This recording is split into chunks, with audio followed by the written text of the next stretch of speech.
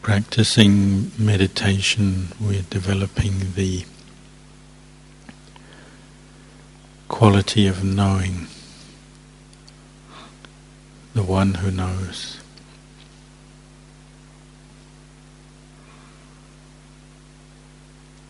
Bringing our attention inwards, using the breathing to focus our attention. So becoming fully aware of the in-breath from the start to the finish.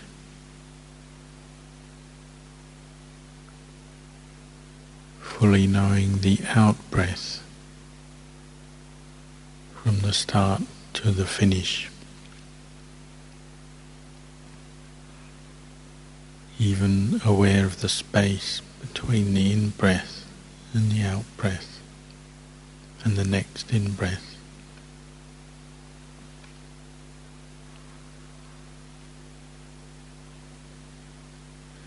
It's this quality, inner quality of knowing,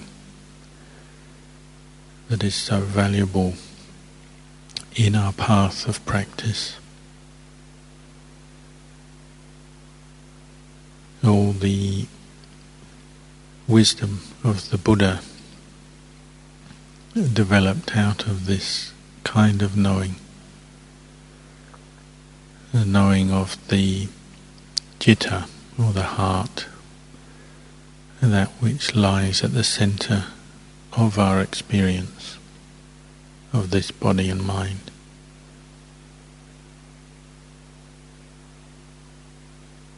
Becoming more and more in touch with the citta, using the breathing, keeping in touch with it from moment to moment.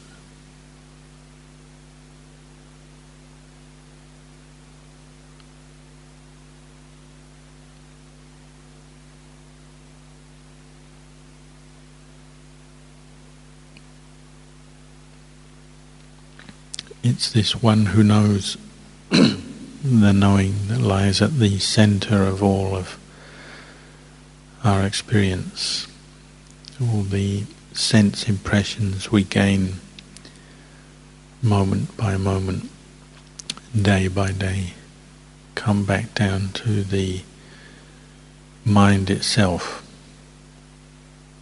seeing, hearing, tasting, touching, smelling,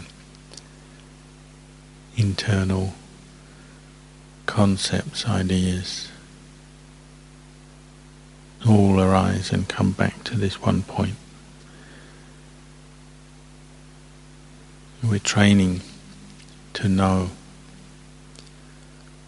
the mind from moment to moment.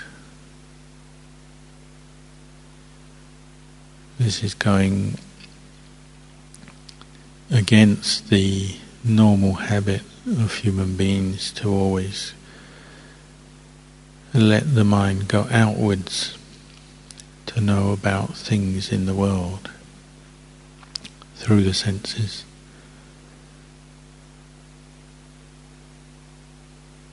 Because the Buddha in his wisdom saw that normally the untrained mind becomes entangled in the world.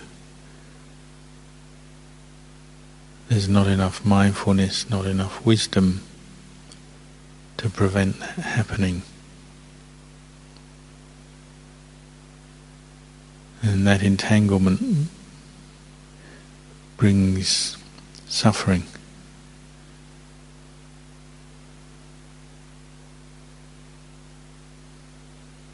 So the mind is constantly experiencing suffering of different kinds.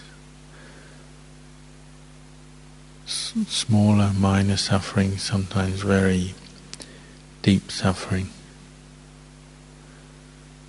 As everything we get to know through our senses is bringing impressions to the mind. then everything the mind thinks up further affects itself. All our volitions, our thoughts,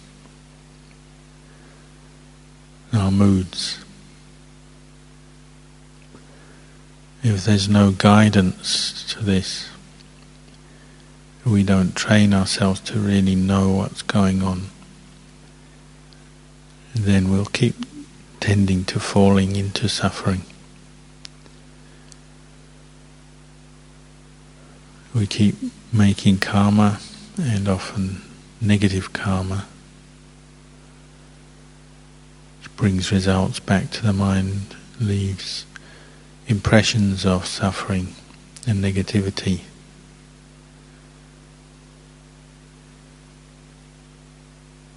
Even the good karma we make in the wholesome volitions still have an effect on the mind, still generate more karma, leave more impressions on the mind.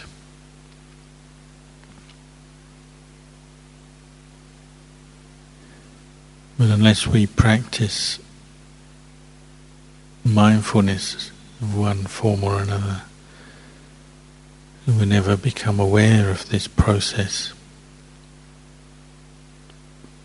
never fully understand where suffering arises, or why, or how.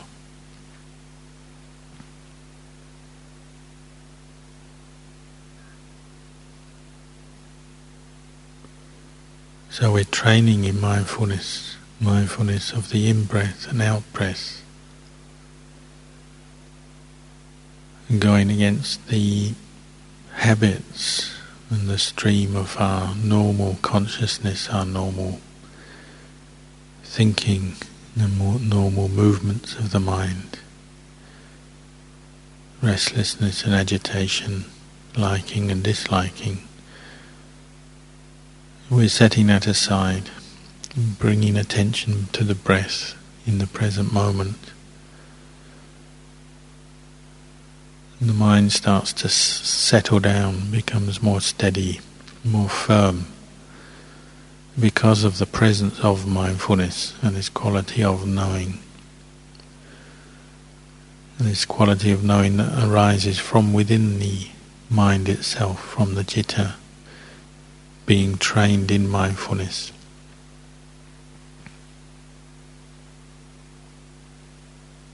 And it has a protective aspect to it, protects the mind from firstly falling into negative, unwholesome thoughts and volitions,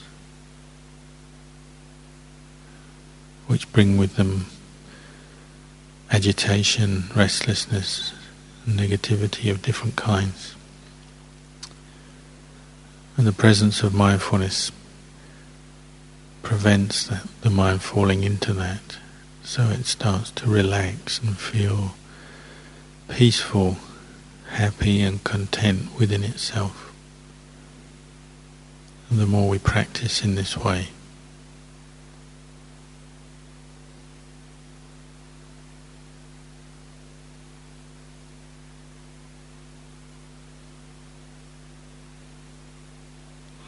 if we keep practicing, the sense of firmness, steadiness increases, becomes more natural, more automatic for the mind as it practices. Becomes easier to achieve through the practice. So we can start to experience a state from time to time, maybe, where the mind is protected from itself, from its underlying tendencies that, when unchecked, unguarded, lead to suffering. It's protected from itself, from the anusaya kilesa, the latent tendencies or proclivities, these underlying deeply embedded habits of the mind that condition the arising of kilesa, greed, anger, delusion, and all their offshoots. The firm, steady state of continuous mindfulness is protecting against that. The mind becomes wholesome, so it experiences some peace, some inner relaxation from that. It's in a noticeably different state from normal, where it's caught into agitated thinking, powered by kilesa, these underlying kilesa. When the mind is more peaceful, then Ajahn compared it to a chicken in its cage, in its coop, can walk around inside, but it's limited by the boundaries of the cage. So it's actually protected, say, from outside harm and danger. Can move around a little bit, but cannot get up to too much mischief or into too much trouble. And this is the mind that has attained some mindfulness, the one who knows is present, observing and protecting and guarding over the mind.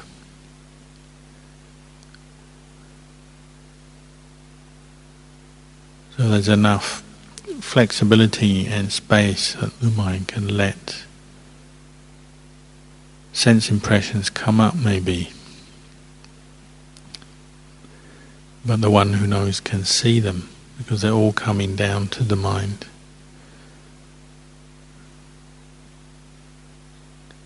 The one who knows can see the reactions, can see the reactions that start to form, say, unwholesome tendencies that lead to suffering. Can see the causes, the conditions that are creating suffering. Like the chicken in the cage, it can move around enough, but not so much that it gets into trouble. Once the mind is steady and firm like this, it's light, it's relaxed, it's bright, then sometimes you can trust it to experience sense objects and watch what happens. And you actually can learn where suffering is arising. Your eyes see a form. The eyes are open. Obviously, if the mind is peaceful, it can sometimes risk opening the eyes. Or when we finish meditation, sitting meditation, or when we're walking meditation, the eyes are open, there's light.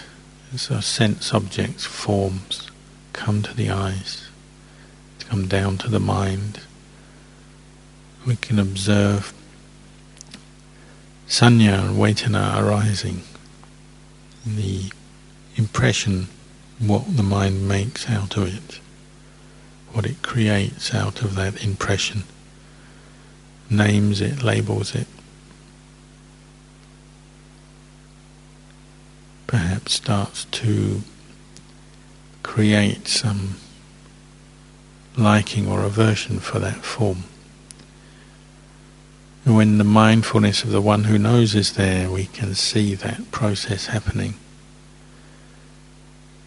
We can see our old karmic conditioning ripe. The seeds have been sown and it's ripe for kilesa to arise. Some form of attachment, craving and attachment to come up, liking or disliking, greed, anger or delusion, in one form or another. But if the one who knows is there, it can catch that process as it's happening. It can learn from that, observe what's happening and learn. And if it's clear enough in its own practice, then it's possible for everything to be in place for kilesa to arise, but it doesn't arise because mindfulness and wisdom is there to counter it, to prevent kilesa arising. Or maybe kilesa just begins to arise, but it's cut off by mindfulness and wisdom, the one who knows.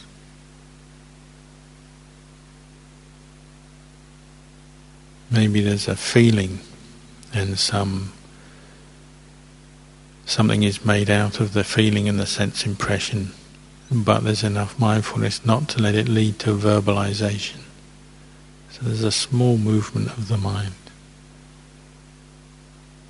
but then the mind, under the guidance of the one who knows, just drops it.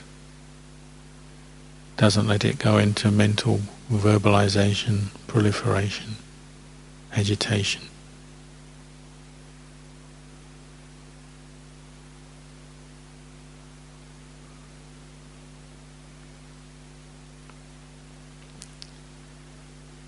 So the mind drops it, then it returns to peace and further mindfulness.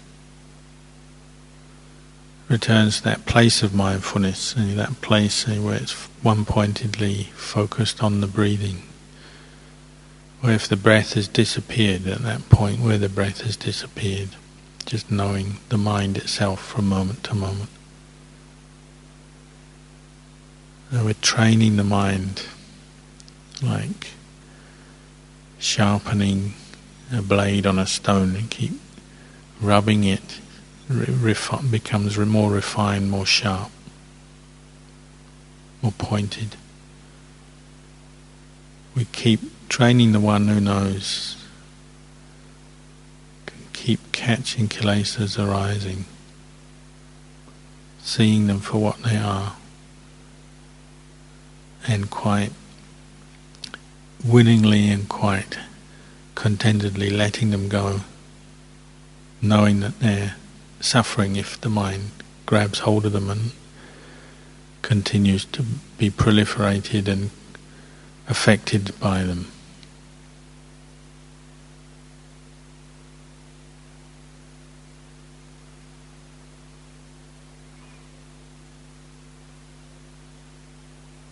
So as we practice meditation, breathing in, breathing out,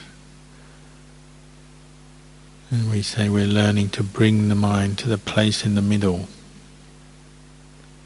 where it's neither falling into delight or aversion for the sense impressions that connect it to the world. So we say delight or aversion for the world. Just knowing these things as they are, and knowing the Vedana that is stimulated by sense impressions or internal memories and ideas.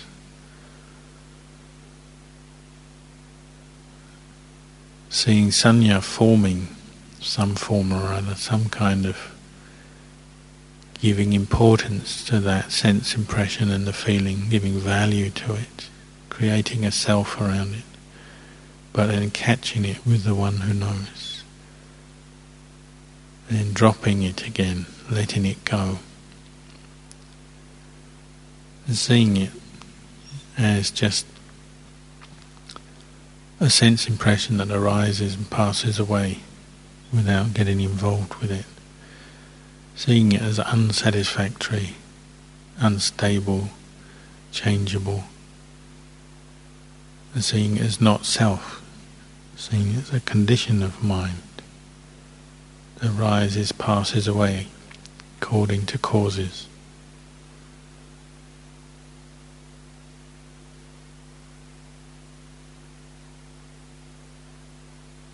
If you just have insight into this once, it can stick in the mind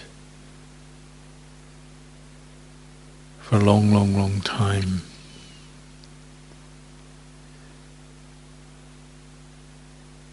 It's like that moment where you click You've been learning, trying to learn a skill, and learning to use a sewing machine. It's been very difficult, but then suddenly it clicks and you get the rhythm and the movements of the hand right, and the feeding of the cloth through the machine right, and the speed right. It clicks, and you know what you're doing.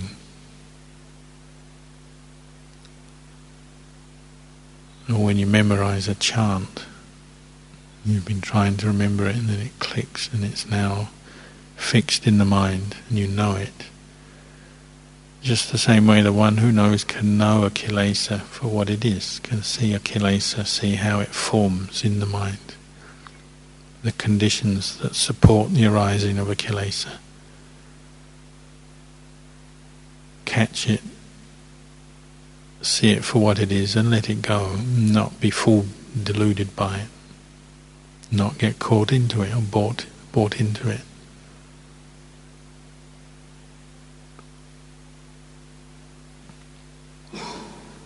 Every time that happens, then the mind returns to a state of emptiness. Emptiness where both mindfulness and wisdom is present. Seeing kilesa for what it is and then dropping it, letting it go. Returns to this underlying awareness of the one who knows, the spaciousness of mind that is not grasping. What we call emptiness. Meaning the emptiness of grasping or attachment, emptiness of delusion, emptiness of self, delusion of self.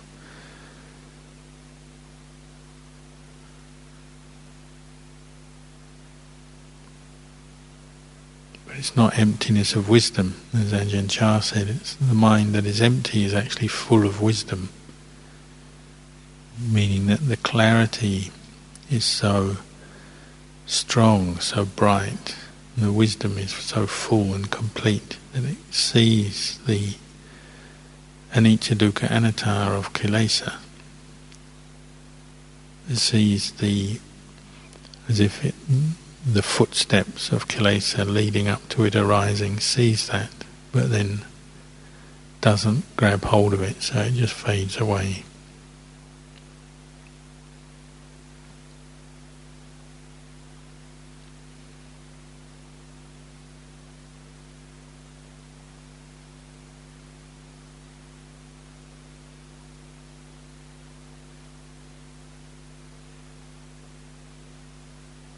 As we practice anapanasati, we keep coming to this point where there's just the one who knows, catching things and letting go, bringing the mind to equanimity over and over again,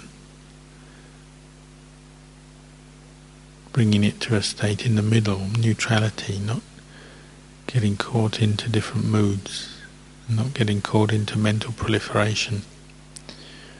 We'll see sometimes that training, that ability is strong, the skill is strong, we've developed it well, and then it'll fade again. We're back to as if square one.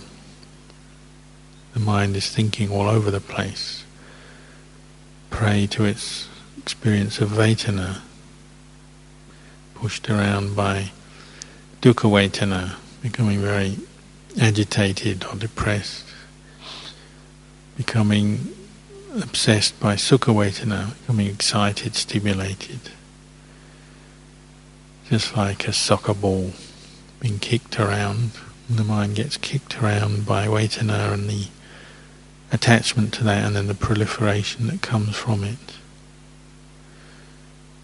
But we have to practice, we have no choice. Especially if you have had some insight into this, you see how the mind is the most valuable thing we have.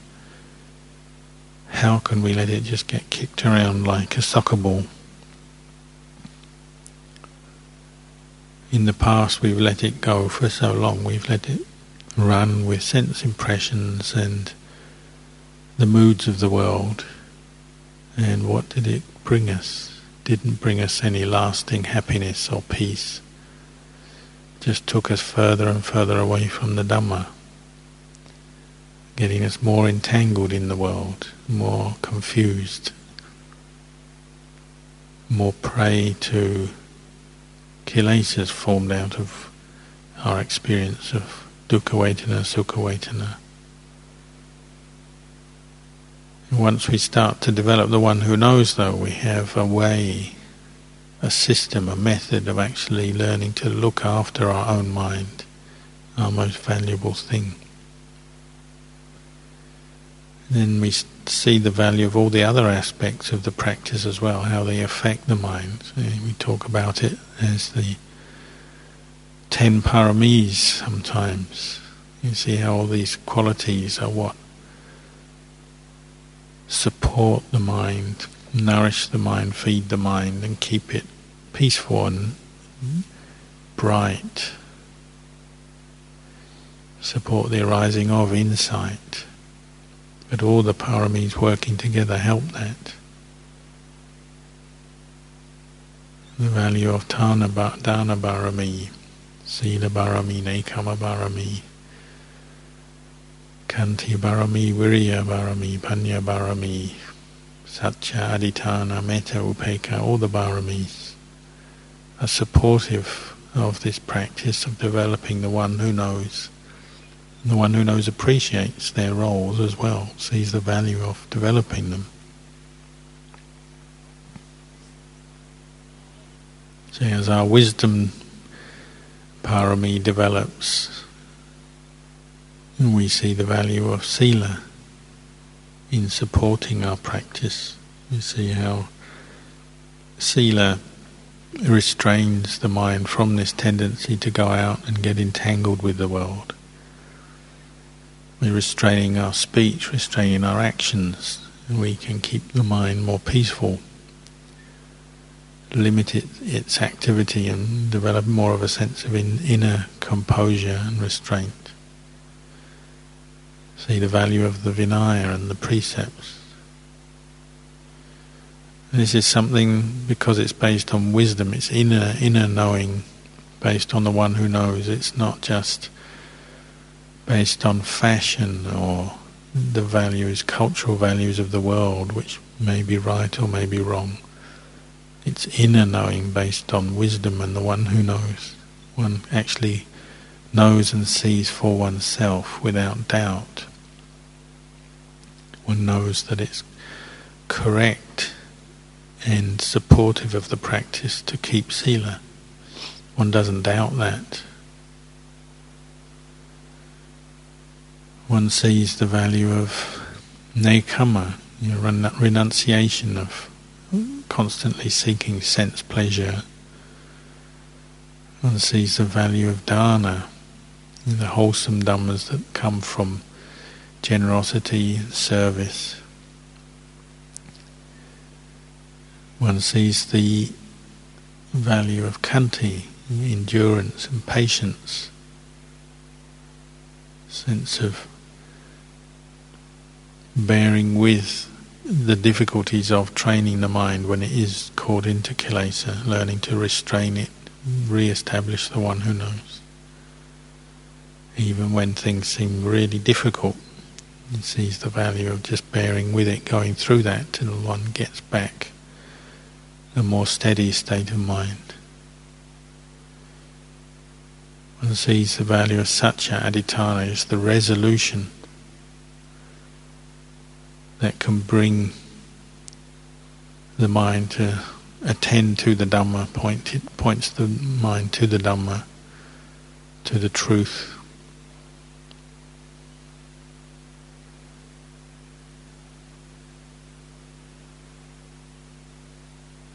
When we practice determined resolution of satya adhitthana, we can burn off many kilesas, seeing them as just impermanent things arising, passing away, not being swayed from our practice or from our goal.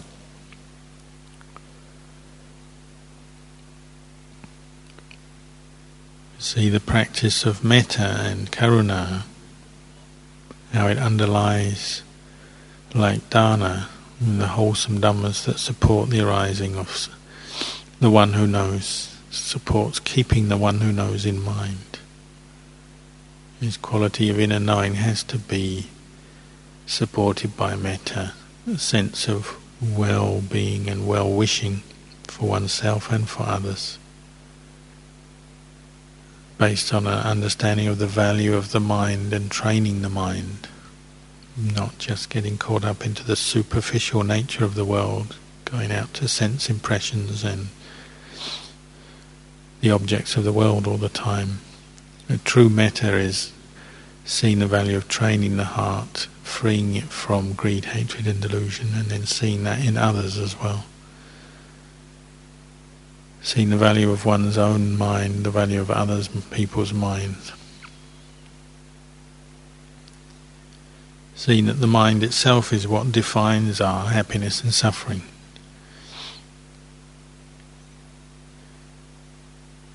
As a human being, we have a mind that can be trained, but as human beings we don't all train it, because we don't all have the wisdom or the barami to see the value of that. When we develop metta and karuna and the Brahmaviharas, we're seeing the value of the spiritual path for helping us and for helping others. You can see that the mind of a true human being is a manusa. Manusa means that one with a high mind, a higher mind. One can have a human body, but sometimes the mind can go low when it gets caught into unwholesome states. It can become the mind, say, manusa dirachano, the mind of an animal, even though the body is the body of a human. Or the mind, the manusa, mind of a manusa can go higher, manusa devo, the mind of a devata, where hiriotapa is established, sense of restraint and shyness to do any kind of evil or even have an evil thought, so established that the mind just won't indulge in evil thought, evil action.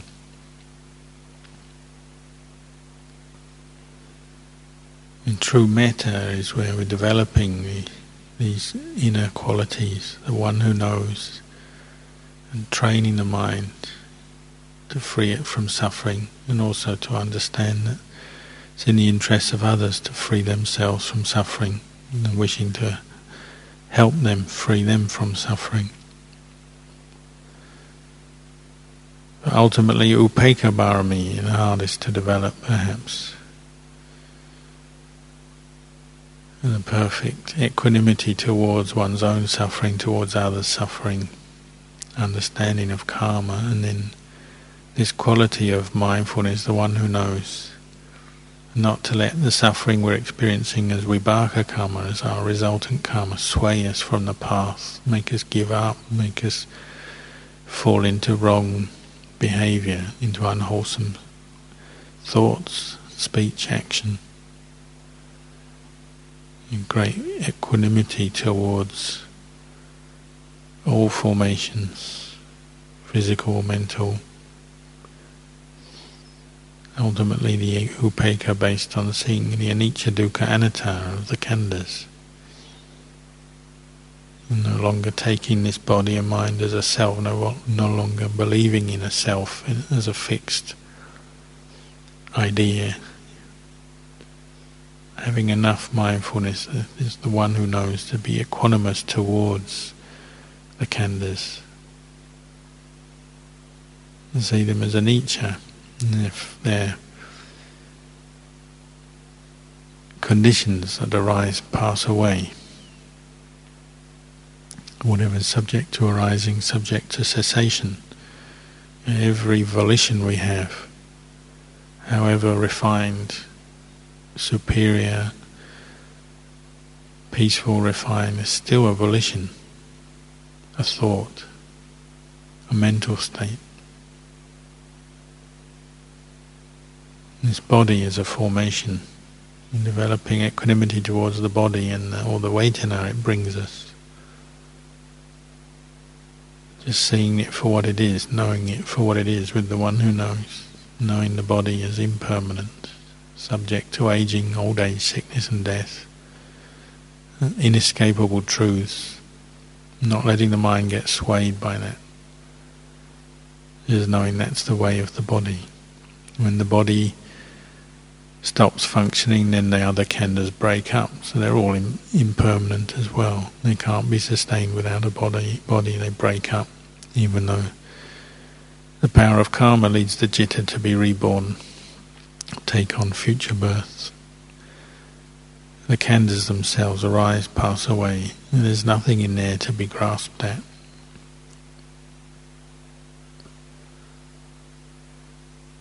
So all these paramitas we're developing, these support the practice, and they all arise out of the one who knows that we're training as we train in mindfulness of breathing.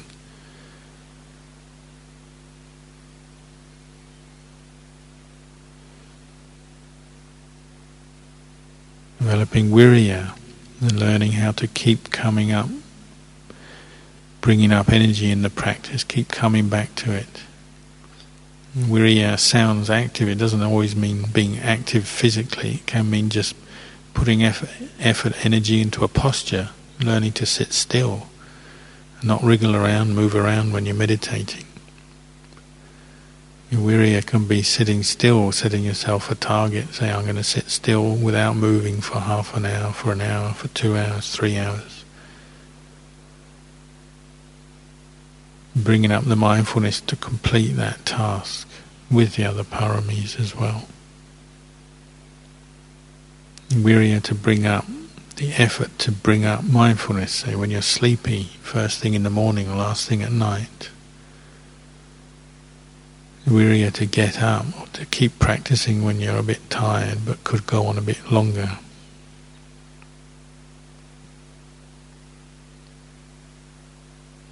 Virya to pull your mind away from distraction when you just want to seek distraction, don't want to practice mindfulness because it seems too boring or difficult.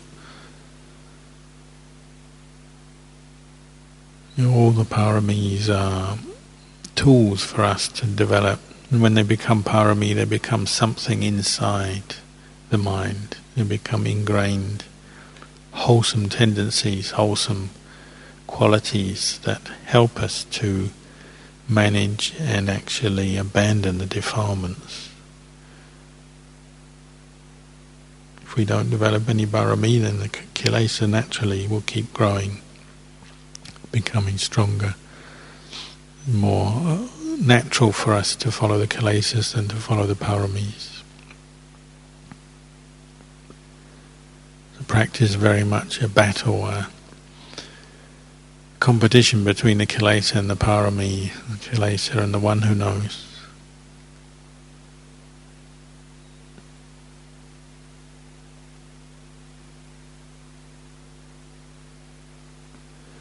So tonight is our Pavarana night also. It's the last night of the Vasa. And we practice or join in the Sangakama of Pavarana, formal offering ourselves for admonition, giving and receiving admonition, underlying skillful living as a community, giving a good model for all of society, understanding that we all have our kilesas and our habits, our character traits, which are not all always in line with each other, can affect each other in different ways. We're not all perfect. It's that willingness, understanding to drop one's ego a little bit. Sometimes to admit faults and weaknesses. Sometimes things need to be said, if it may not be tonight, but it's an attitude one develops in the spiritual, the holy life, that one sometimes has to be able to listen to others, let them communicate what they need to us. Sometimes we have to communicate what we have to others, so that there's no suppressed bad feeling or disharmony, disquiet in our own minds that needs to be addressed. Leaving it unaddressed can be an obstacle in the practice as well, especially if we leave each other and separate. It's not good to separate with bad feeling or sense of disharmony. It's a very skillful karmic tool that the Buddha gave us to end the vasa, performing the pavarana, and as a good example to the lay community how to live skillfully, say as a family or in society. So in a few moments we'll be doing that. So I wish you all well in your practice. We've completed this year's vasa, and we can carry on practicing after the vasa just as inside the vasa. In the end, no real difference. The basics, the principles of practice remain just the same. So I'll leave the talk here and leave these words with you for your reflection.